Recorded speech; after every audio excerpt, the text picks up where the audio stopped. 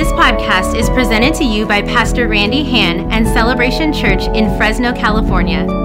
For more information, please visit celebrationchurch.cc.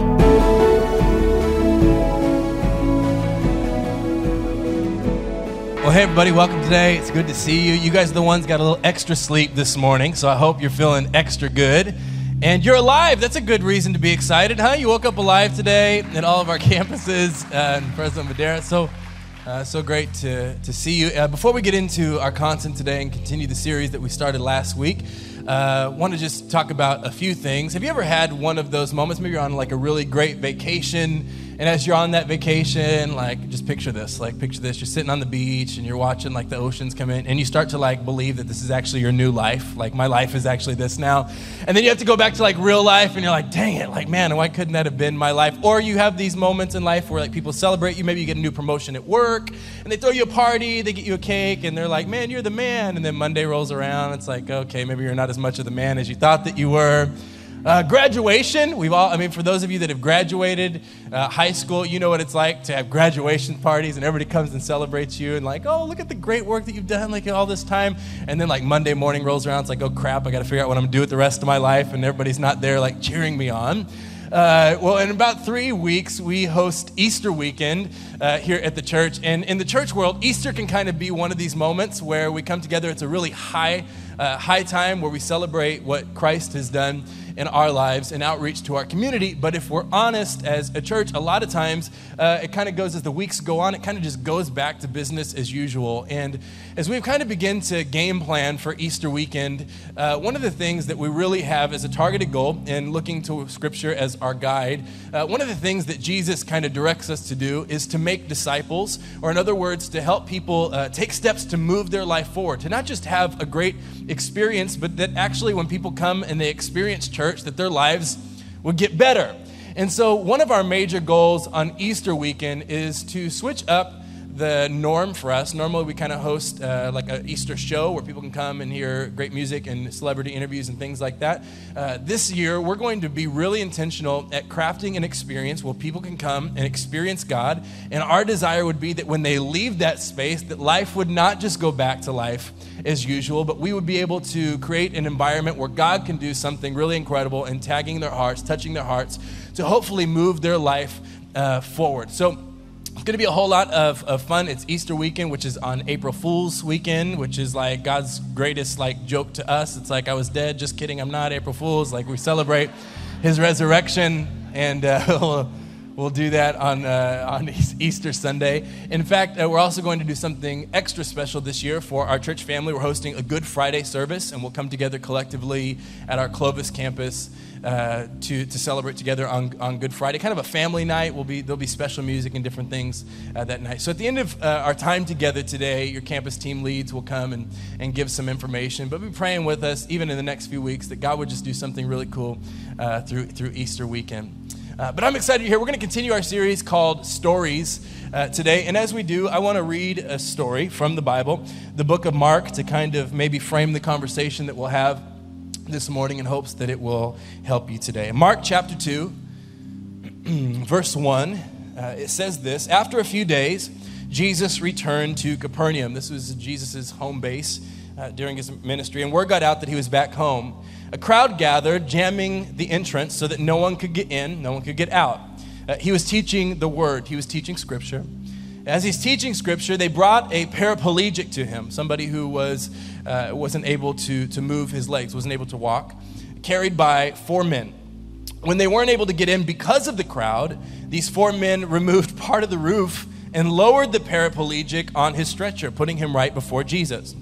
Scripture says, impressed by their bold belief, Jesus said to the paraplegic, "Son, I forgive your sins."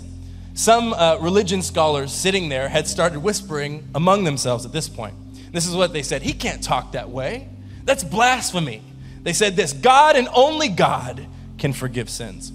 Jesus knew right away what they were thinking and said, "Why are you skeptical?" In other words, impressed by these 4 guys' belief, he challenges the religious people's belief. Why are you skeptical? Why don't you believe? Which is simpler, to say to the paraplegic, "I forgive your sins," or to say, "Get up, take your stretcher and start walking. And then Jesus gets a little bit feisty with him. He says, well, just so it's clear that I'm the Son of Man and authorized to do either or both, he now looks at the paraplegic and he says this, get up, pick up your stretcher, and go home. And the man did it. He got up, he grabbed a stretcher, and walked out with everyone there watching him. They rubbed their eyes, incredulous, and then praised God, saying, we've never seen anything like this. You know, at our church, we're led by a really incredible team of people who give their lives every day to come together, to come to work, to help create systems and build a space where people can come and find a family to hopefully move their life forward. And one of those people I want to highlight today as we kind of kick off our time together is someone that's been with us for over a decade, and her name is Karina Burgess, and her husband originally came for those of you that know Karina, and give it up for her. Her and her husband originally came to Fresno back in 2004. She's currently our leadership development pastor. A couple of her kids are on our staff team, her oldest son, Lance, and then her youngest son, Taylor, just recently joined our team as one of our arts pastors, doing an incredible job. But her and her husband, John, back in 2004, kind of as the story goes, were taking Lance to college. He was attending Biola University. And on their way back home, they ended up coming through Fresno. And as they came through Fresno, it happened to be around the weekend time. And so somehow they found themselves at Celebration. And they experienced something really cool that weekend, and as they left, they really felt like God had done something in their hearts to the point that they couldn't really escape what God had done. And so they began having conversation about how they believed that they were supposed to, that the next move for them was to move to Fresno and just be a part of the church, to help build the church in whatever way they could help. So that's what they did. They moved to Fresno, Karina and John. And when they moved to Fresno, they just began serving on the Dream Team. They hosted and led a small group. And as time went on, my dad, our lead pastor, he was building the church. There was some needs to kind of find people that could oversee certain areas of ministry within the church. And one of those areas was children's ministry. And he had seen John and Karina around for some time now. And he really just kind of felt in his heart that this was kind of the move, that he would bring them in and ask them, hey, what would you think about helping us build children's ministry? And so that's what they did. He brought them in and had that conversation. They're like, yeah, absolutely, like anything to kind of just push the church forward. And so Karina and John stepped in as the children's pastor at that time and did a phenomenal job. As the years went on, we launched a ministry training school. Over 90% of our staff team today comes from those graduating classes of our ministry training program. And over 90% of our current staff members that are on our team would accredit much of their leadership ability and how they lead as a leader to the influence of John and Karina. John had a prosthetic eye, and he had an injury from when he was younger. And he was the kind of guy that had really bold faith, though. I mean, you just didn't want to mess with John. Like, he was just believed that God could absolutely do anything. He would pray and believe that one day God was going to take this prosthetic eye that was man-made, and that he believed with all of his might that God was going to turn that into a real human eye, that God was going to heal his eye. And he was one of those kinds of people that, he could pray like nobody I know. He could just pray, and when he prayed, like, man, you just felt it. And throughout his years here at the church, he began having some issues with his prosthetic eye, all the while believing that God would come through and that a miracle would happen. He went through some different surgeries, and there was some infection and different things, and kept going back to the doctor trying to battle through it. And about 8 years ago this month, the complete unexpected happened one evening when John passed away, and Karina and her family woke up to the fact that John had gone on to be with Jesus. And that morning, it was extremely tragic. Lance and I, who's one of my best friends, we were at the gym, we were working out, and I remember we're standing there working out, and we didn't have our phones, so Gianna, who is now Lance's wife, came running up to us, and she said, Lance, like, your mom's trying to get a hold of you. Something happened with John. We didn't know, like, everything that was going on at this moment. We just got in our cars, and we took off to John and Karina's house. And when we walked in, Karina's standing there, and just like any person that would find themselves in this tragic of a situation would be, she's grabbing her head, and she's saying, this is not my life. She's screaming, this is not my life. As we walked into the house, my mom arrived about the same time, and we're looking at each other like, what the heck? And we walk in, Lance goes off to the bedroom, And mind you, we're in ministry training school at this time, and Karina's saying, this is not my life, this is not my life. And I remember she looks at me, and she said, Nick, you go in there, and you raise him from the dead. And she's squeezing just the back of her head. And so I went in there, and me and Lance are in there with John not moving, and we do the things that we had heard stories of. We'd heard stories of Jesus raising the dead, and we've heard stories of people who have faith in God, commanding people's spirits to come back into their bodies and people coming back from the dead. So we, with all the courage that we had in our hearts, we commanded John's spirit to come back into his body. And I remember standing there, and we're doing everything that we know to do, and me and Lance have had several moments in our friendship like this where I looked at him and I was like, man, what do we do? Like, what do you want to do? Because I'm with you. Like, I don't know what else you want to try, but I'm with you. Like, let's figure it out. And as much as we tried, John didn't come back into his body. And my dad showed up. He went in and had his own kind of time doing the same thing, trying to see if we could get a miracle kind of just to work. But John didn't come back to life. And we believe that once he, slipped over into heaven, that he experienced God's goodness in a way that he just didn't want to come back. And so we had to move on from that space, even with the questions in our mind of, God, why didn't it happen? You ever found yourself in a position like that? This last week, we met with our staff team, and I was talking about how sometimes in life there's these situations that happen, and if we're really honest, they have the tendency to steal our faith, our expectation. It's really hard to believe God for something when I believed you for something before, and it seemed like you didn't come through. And yet last Wednesday, we were getting ready to have our first Wednesday service, and we were going into that service stirred with expectation that God was going to heal people, that God was going to change people on the inside, like on a spirit level, not just on a natural level, but to change them on a spirit level. We're believing, because we read it in Scripture, how God desires that we would walk in health and healing, that in that moment that the miraculous was going to happen. And I remember looking at our staff team and encouraging them, hey, I don't know what you've been through, but this is all I know, that we still have to believe. We still have to move life forward. We have to find a way. Tonight there's going to be people that are hurting. There's going to be people that are broken, that need hope, that need help, and we still believe that hope comes from God. And so after we left that space together, Karina sent me this thing that she had written shortly after John had passed. And I want to read it to you today as we continue our conversation. I think that it will really kind of set the stage for some things that we can talk about today. She wrote this on Tuesday, December 6th, 2011. She said, "Do you believe in miracles? This question was never a difficult one for me until one night. 8 months and 17 days after Jonathan passed away, I was having a rather tough night. What most people don't know is that for me, a tough night can involve me wearing my husband's shirt or sweatshirt with a fading hint of his cologne and sitting on the floor of my room or closet to get in a good cry. Please don't judge me. It's my way of coping with loss, and I'm okay with it. This particular night, my tears were flowing at high speed. My heart felt like it was being torn to shreds, and there was a knot in my throat choking life from me. I was tipping on the edge of wanting to jump into the dark place of self-pity when I heard in my spirit, "Do you still believe me for miracles?" I could only shake my head. Yes. "Do you believe I can raise the dead?" Wow. Really, God? You're going there? I took a deep breath and I moved my lips, but no words came out. Finally, they escaped me. I said, "Yes, God, I believe in miracles, and I believe that you can raise the dead." I sat staring at my hands, tears hot on my face, when I heard in my spirit, "Then you and your children will see miracles unlike you've ever seen, if you have faith to believe." That's all I needed to hear.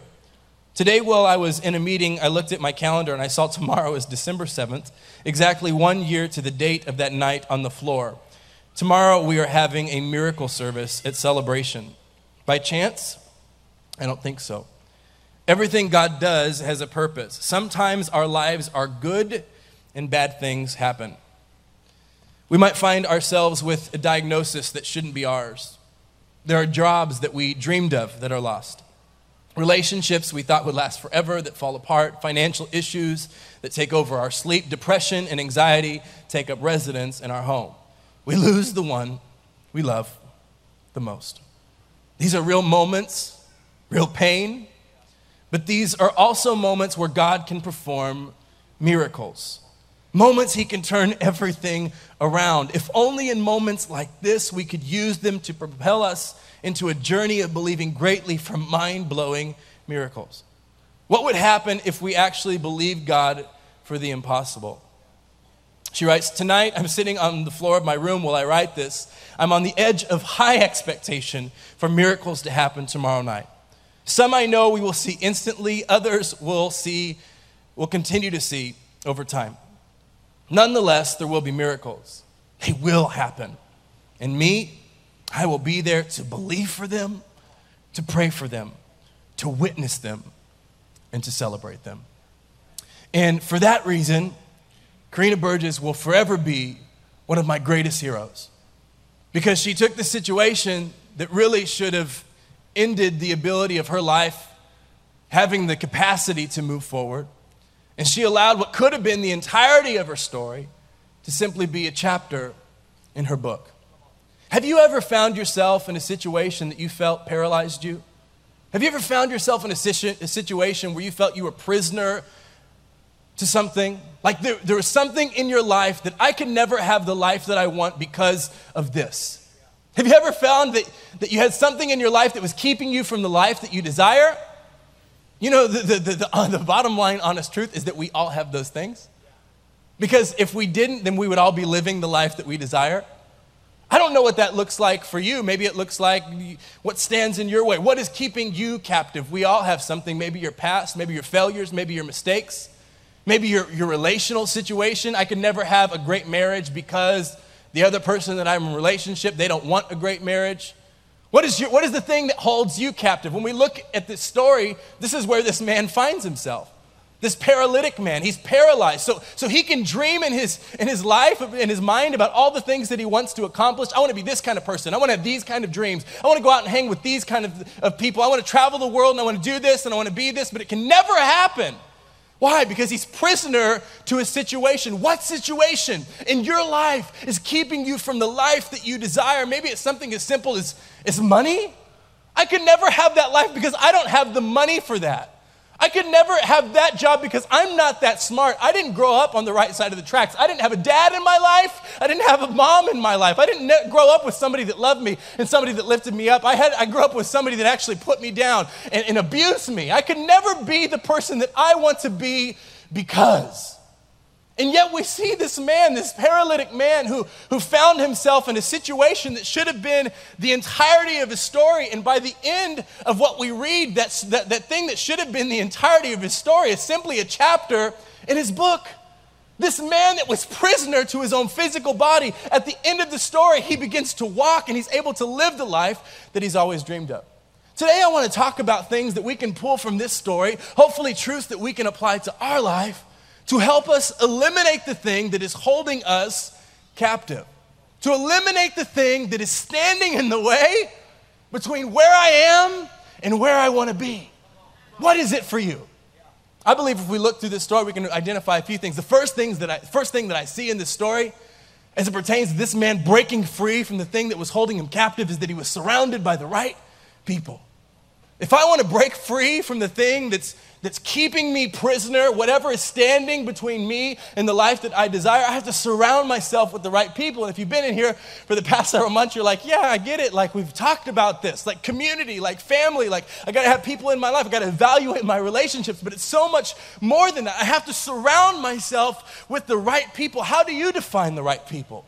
When you look at the people in your sphere of influence, when you look at the people that you surround yourself with, your friendships, how do you define the right people? Do you define the right people as just, people that build me up instead of tear me down? People that push me closer towards my goal rather than further away? Do you determine if relationships are healthy or right because there's no conflict? Or that's not a true determination of if a relationship is healthy or not. There's no conflict. So what is the standard? What is the litmus test to ask myself the question or to answer the question? Am I surrounded by the right people? The Bible says they brought a paraplegic to him. He was carried by 4 men. They brought a paraplegic to him. He was carried by 4 men. The test, if I'm surrounded by the right people, do you have people in your life that will help you carry your burdens? Ask yourself that question. Are you surrounded by people that, I'm not just talking about they encourage you to do the right thing. They're going to actually help you walk out the steps to do the right thing. Do you have people in your life that will fight for you when you don't have the ability to fight for yourself? Do you have the people in your circle that they don't see you for who you are? They see you for who you could be? Are you surrounded with those kinds of people? Who are you surrounded by?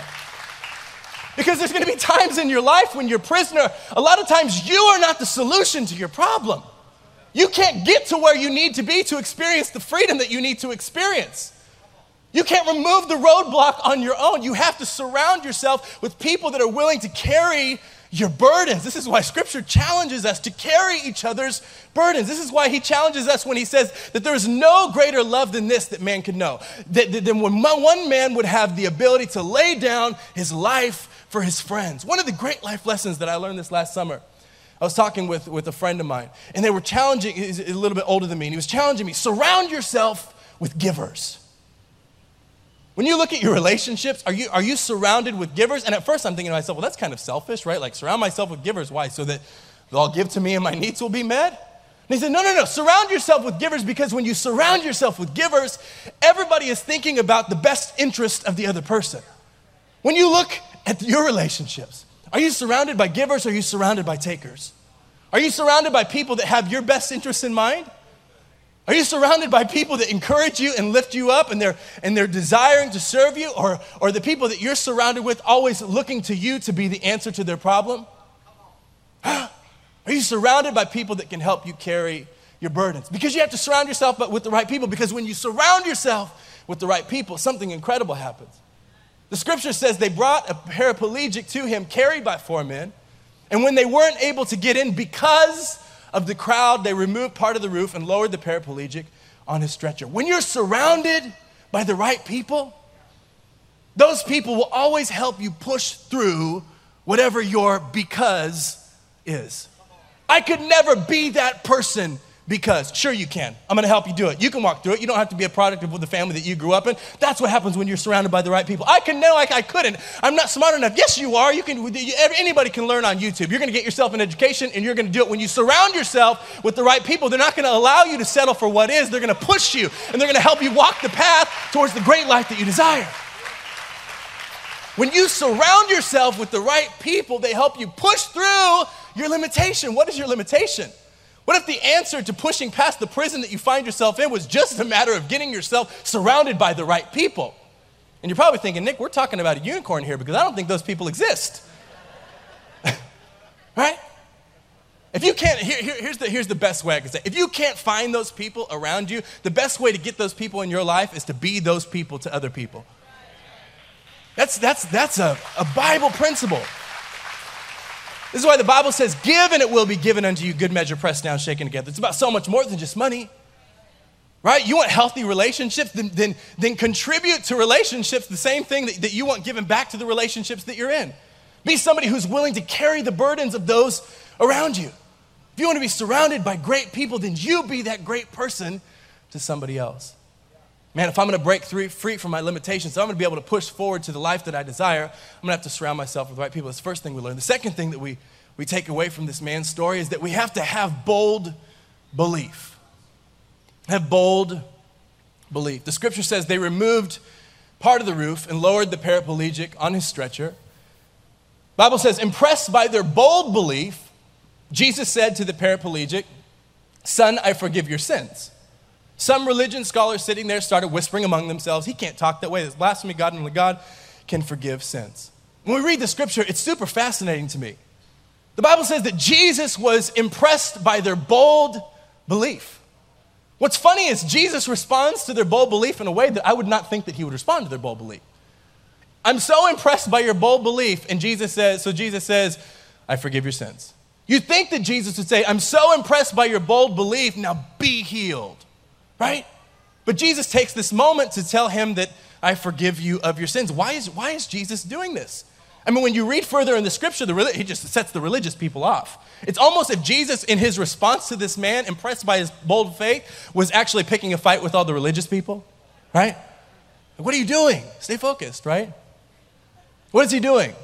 What Jesus is doing by telling the man that his sins are forgiven is he's removing the very thing that the religious people would have seen as the thing that disqualified this man from his miracle. You see, in this day and age, it was well believed, especially before the redemptive plan of Christ, as it pertained to religion in that day, that if you had sickness in your body, especially as it pertained to palsy or you were paralyzed in any part of your body, that it was because of some sort of sin in your life or sin in your parents' life.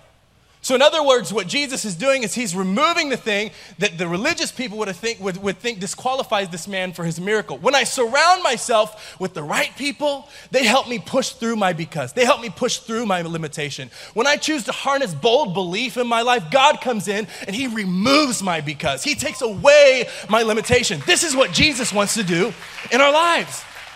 He says your sins are forgiven. In other words, what he's saying is, I want to have a greater conversation before we get to the whole healing thing. He wants to have the conversation that he really came to this earth to have. That in our life, we're so obsessed with sin and right and wrong. Is it right or is it wrong? Am I right or am I wrong? Am I doing the right thing or am I doing the right thing? Am I good or am I bad? Are you good or are you bad? Are you better than me or am I better than you? We're trying to rank ourselves based upon good or bad. Am I right or am I wrong? And Jesus is coming to say that the reason that I'm here on this earth is to do away with this whole idea of right or wrong. I don't want to talk about right or wrong as it pertains to your acceptance. Your worth in life does not come because you behave. Your worth in life comes because you have bold belief. And this is the conversation that Jesus is having with these religious people. What he said, I did not come to have the conversation about is it right or is it wrong. I did not come to have the conversation, are you good or are you bad? I want to have a broader conversation. I want to ask you the question, are you dead or are you alive? You may be alive and you may be existing, but are you truly, truly living? This is the question that Jesus wants to ask you today. Jesus isn't looking over your shoulder asking if you're behaving. His question for you is so much greater than that. His question for you is, I came and I already paid the price. I paid the price of sin and death. When I died on the cross and I went to hell and I took the keys of death, hell, and the grave, I conquered it so that when you place your faith in me, you're no longer subjected to the power of sin. My bigger question is, are you really living? Why? Because I have come that you may have life and life more abundantly to the full till it overflows, a better life than you ever dreamed. Jesus is far more obsessed with the quality of life that you're living than probably you are. So many of us, we exist in this life, but are we really living? This is the question that Jesus is posing. That Jesus is posing, and they get mad. They get upset. They get upset, don't they? And we see here it continues on. Some religious scholars sitting there started whispering among themselves, and they say to him, they say he can't talk that way. That's blasphemy. God and only God can forgive sins. God and only God can forgive sins. You see, when I surround myself with the right people, they help me do what I can do. When I have bold belief, I set the table for God to do what God and only God can do. That's what they're so upset about. You're doing the thing that God and only God can do. He says, yeah, my point exactly, because I'm God in the flesh. What in your life do you need God to do that God and only God can do? Are you at the end of your rope? Are you in a position where you know that in your own human strength it's going to take a whole lot more than just surrounding yourself with the right people to solve this problem? Did you get a doctor's diagnosis that you don't know how you're going to push through? Are you in a situation that you feel like is the end of you? Do you need God to do something in your life? Do you need something that is not just natural, something that is supernatural? Do you need God to do something that is not just logical? Do you need God to do something that transcends logic and can blow your mind and put the facts where they belong? Do you need God to do something in your life? Do you need God to do what God and only God can do? Then I got to have bold faith. I got to have bold belief, the courage to believe that God can do it. How do I have bold belief? How do I have bold belief? I think we see a few things. If I'm going to have bold belief, I can't be afraid of what could be.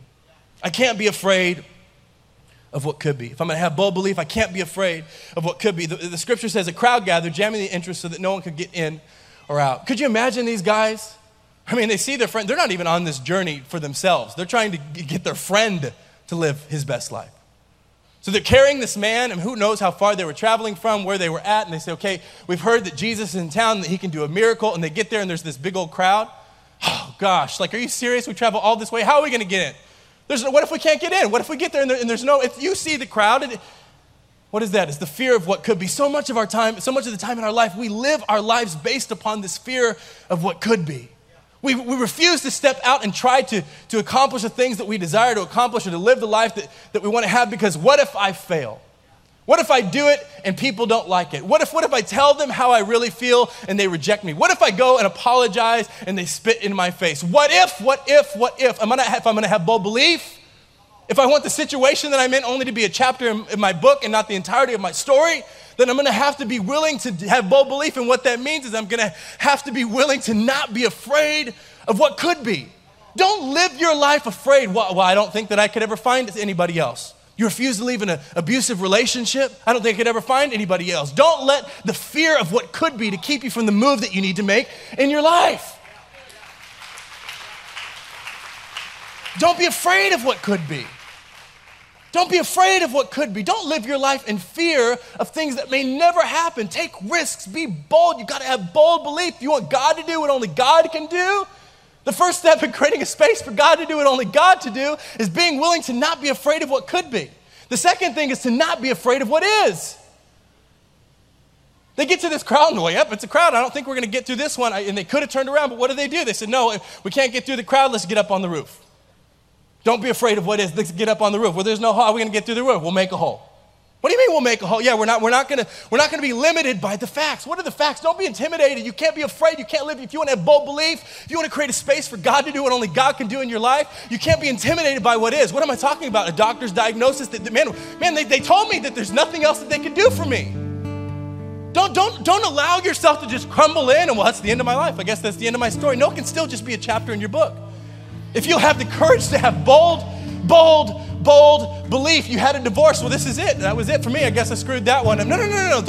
Don't put a period where God really intended on continuing that sentence in your life. It does not have to be the end of your story. Do not be afraid of what is. Don't be afraid of what is. Push through what is. Push through what is. Maybe you lost a loved one. This is what I admire so much about Karina. She lost her husband that she did ministry with. This was the entirety of her life. This is everything that she knew. This could have just stopped. It's the fact. God, I prayed, and you see, it seems like you didn't come through. Well, that's just the end. No. I'm still going to believe. I'm still going to have bold belief. I'm still going to trust God. I'm still going to believe that he's a healer. I'm still going to believe that he is good. I'm still going to believe that he wants to do good things in my life. I'm still going to believe. I'm not going to be moved by what is. You see, I have nothing to lose when I believe. You have nothing to lose by believing. You have everything to lose by doubting. We have nothing to lose when we trust God and believe.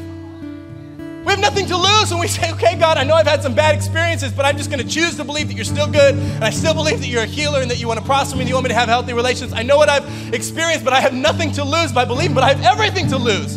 If I just settle, I'm just a paraplegic, I'm just a paralytic man. My husband died, my life is over. This is just the cards that have been dealt to me. Don't stay there. Don't stay there. You have everything to lose by doubting. You have nothing to lose when you believe God. And you know one of the hardest things about not being afraid of what is when you look back on the things that have been. Because if I'm really brutally honest with all of you guys, the reason we were having that conversation with our staff team is because I knew that we were going to pray for people that were sick that night. And I've been taught the things of God. I know that on that cross, Jesus paid the price so that we could live healthy. I know the scripture. He himself bore our sins in his own body on the tree, that we, having died to sins, might live for righteousness. By whose stripes you were healed. I've been taught it. Surely he has borne our griefs, sicknesses, and carried our sorrows, diseases. Yet we esteemed him stricken, struck down by God, and afflicted. But he was wounded for our transgressions. He was bruised for our iniquities. The chastisement that brought us peace was upon him, and by his stripes we are healed. I know the scripture. I know Psalms 107, verse 20, that says he sent his word and he healed us and he delivered us from our destructions. But I got to be honest with you that day. Even though I know those things, going into that healing service, I'm thinking, but I've prayed for sick people before and they haven't gotten healed. And sometimes in life, it's our disappointments. I believed you, God, and it seems like it didn't work. And sometimes it's our disappointments that keep us from believing again. If I want to be a person of bold faith, If I'm going to be a person of bold belief, I have to be willing to fight through what is, but I have to be willing to let go of the things that I don't understand. I have to be willing to, even though my husband died, I still believe that God is my healer. Even though that my uncle, he died of leukemia, I still believe that God heals cancer. Why? Because I will not allow my situation to dictate how good or how not good my God is. I will keep trusting my God until my circumstance changes.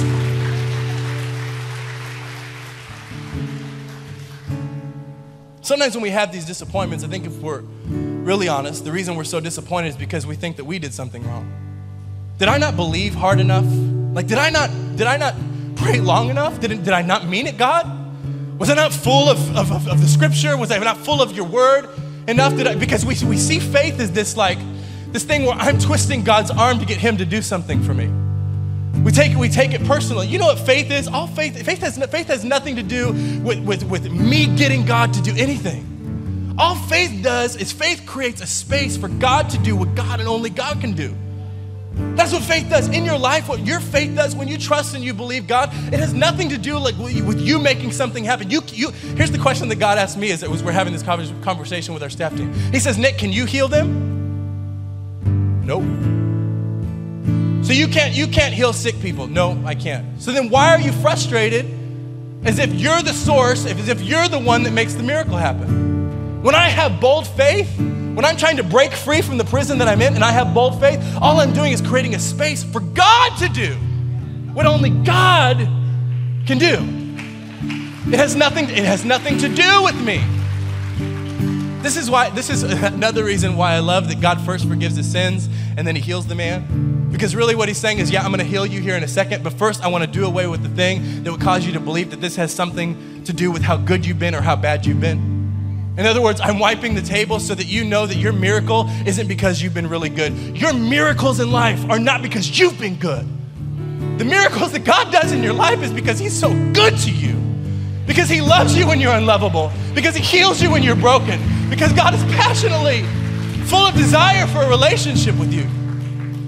Man, if I'm gonna have bold belief, if I wanna break free from the thing that is keeping me between where I am and my best life, I'm gonna have to surround myself with the right people. I'm gonna have to have bold belief. I'm gonna have to refuse to be afraid by what could be. I'm gonna have to refuse to be afraid of what is. And then the last thing is I'm gonna have to refuse to be afraid of surrendering this problem to God. I'm gonna have to refuse I can't be afraid of giving it to God. In other words, after I've done everything that I know to do, I gotta let go of it.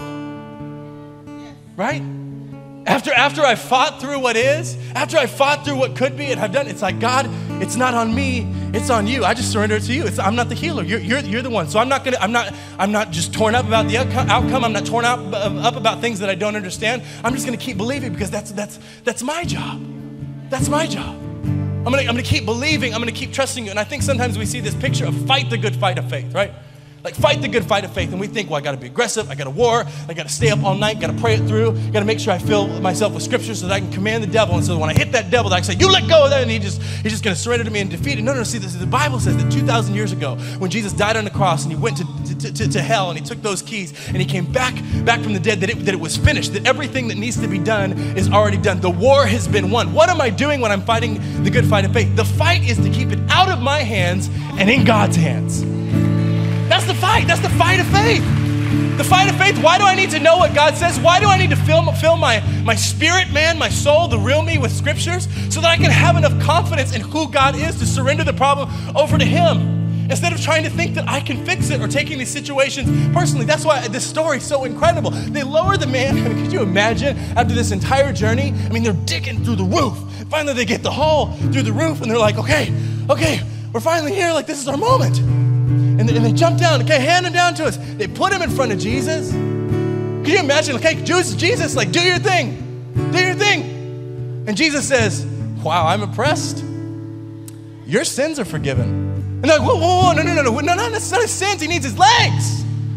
I'm talking about his sins are forgiven. He needs his legs, but they don't do that.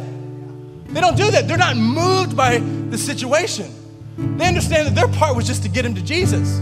Their part was to set the stage for God to do his part. At that point, my job is just to keep believing. And despite circumstance, despite what I feel, despite the things that I go through, the only other option that I have is to keep believing. What is the alternative? The alternative is I live my life and I die on this earth a prisoner to the things that I've gone through. The alternative is that the chapter of my life that was only intended to be a chapter, that chapter becomes my story. Refuse to live there. Refuse to stay there. Have bold belief. Don't be intimidated by what could be. Don't be intimidated by what is. And don't be afraid to give it to Jesus. Surround yourself with the right people. All right, have bold belief. The last thing we see is this: make a move. Make a move. Make a move. The scripture says, get up. Jesus tells him this. Get up, pick up your stretcher, and go home. The Bible says, and the man did it. He got up, he grabbed his stretcher, and then he walked out with everyone watching them. They rubbed their eyes, incredulous, and then they praised God, saying, we've never seen anything like this. When did this man get healed? When did the miracle take place? When did he get his legs back? I don't know. I don't know when the miracle happened. Did the miracle happen when his friends picked him up at his house? And because of their faith, did the miracle happen as they were carrying him towards the crowd? Did the miracle happen as they pushed through the crowd? Did the miracle happen when they climbed up on that roof and he's laying there and he's looking up at the stars thinking, man, maybe this is really it. Maybe this is the time that I really get my breakthrough, get the thing that I've been looking for as his friends are digging through the roof. Is that the moment he gets his legs back? Does he get his legs back when he lands at the feet of Jesus? Does he get his legs back? Does he get his miracle when Jesus is having this argument or this back and forth between the religious people? Did he get his miracle when Jesus says his sins are forgiven? We don't know. All I do know is nobody knew he got his miracle until he made a move.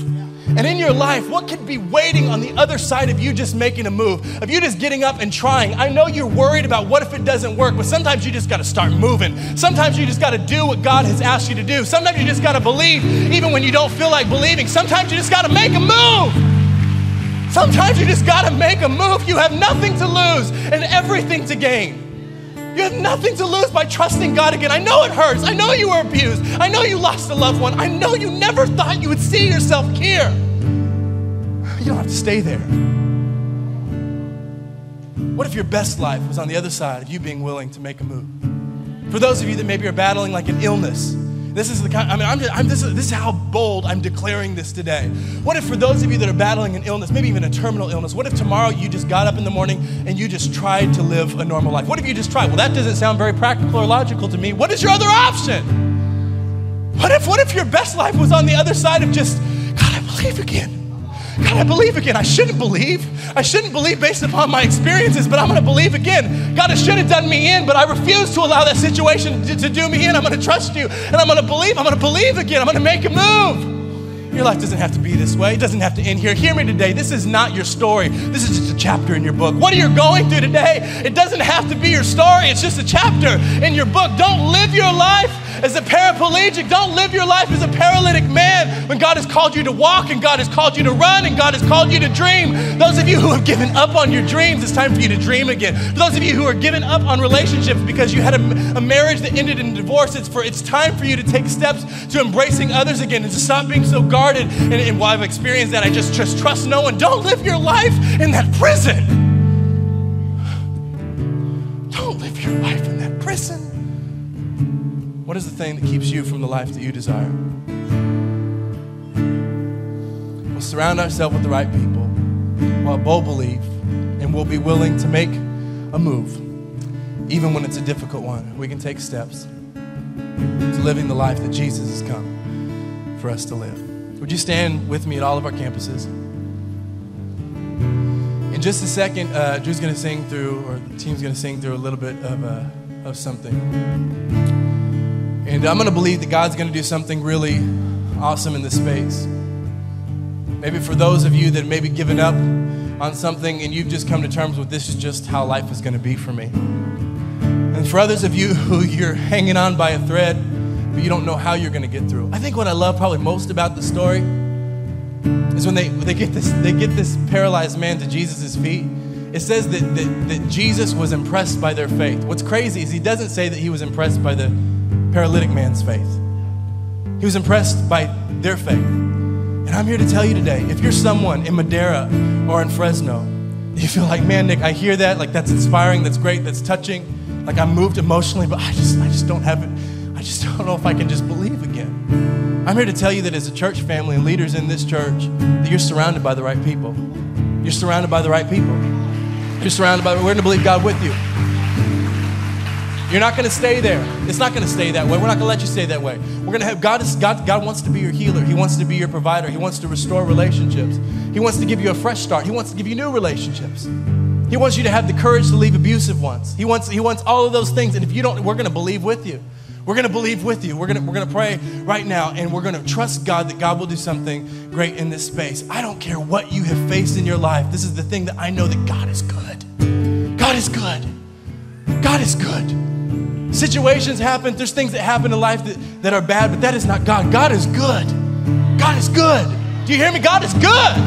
He's a good God. He's a good God. He hasn't forgotten you. You're not forgotten. You're not forgotten. You're not forgotten. He's a good God. He sees you. He knows you. His best is still ahead for you. Still ahead for you. God, in this space, right now, God, we just have the courage to believe again, to have bold belief. Hey, Sharissa, will you come and help me pray real quick? At all of our campuses, we're going to pray, and we're going to pray. I'm going to have Sharissa pray, and we're going to pray just with bold belief that we believe God's going to do some things again. And then after she prays, we're going to sing this song. And this song that we sang in worship today here at Club, it says, God, your promise still stands. And some of you think that because of your mistakes or your failures or things that you've encountered in your life that man, your future's just messed up. No, God says to you today, his promise still stands. He's going to be faithful to you. Your best life is still going to be ahead. Can you have the courage to believe it? It takes no courage to settle for paralyzed. It takes no courage to settle for my life is over. It takes no courage to settle for this is the end. You know what takes courage? You know what takes bold belief? Having the fortitude to say, God, I know it's been bad. I know I've seen things. I never thought I'd be there. But I choose to believe that you're still a healer. You're still my provider. You're still my way maker. Let's pray. God, we thank you for your healing power right now. God, that you would just come into this service, whatever location and campus that people are at. We thank you, God. Your healing power is there to come and heal hearts of where the enemy has come in to lie to them, to steal a dream and steal vision and steal their faith and steal their belief. We thank you, God. You would bring healing to that, that you would ignite a faith and a dream and a belief again. Right now in this moment, we believe that you're doing that. God, because faith comes by hearing your word. So we declare every person that walks out of these services today is leaving full of faith. They're leaving charged up. We declare that now. Let's begin to just declare that you're leaving full of faith. If you feel like you're weak, that you feel like your faith has been stolen from you, that you're in doubt and you're in unbelief, that you feel weak, that you would just speak to that. We declare that we're strong in the Lord and the power of his might. We declare we're strong, that we're believing again, that we see signs, wonders, and miracles in our lives. We're believing for our jobs. We're believing for our family members. We're believing to see salvation, to see healing in bodies, healing in our own bodies. God, that you're watching over your word to perform it. That's your promise to us. So whatever we've been believing for, whatever you've been personally believing for, begin to believe that again. Begin to pray and declare those things right now in this moment. Wherever you're at, begin to pray and declare those things. God, thank you. This podcast is presented to you by Pastor Randy Han and Celebration Church in Fresno, California. For more information, please visit celebrationchurch.cc.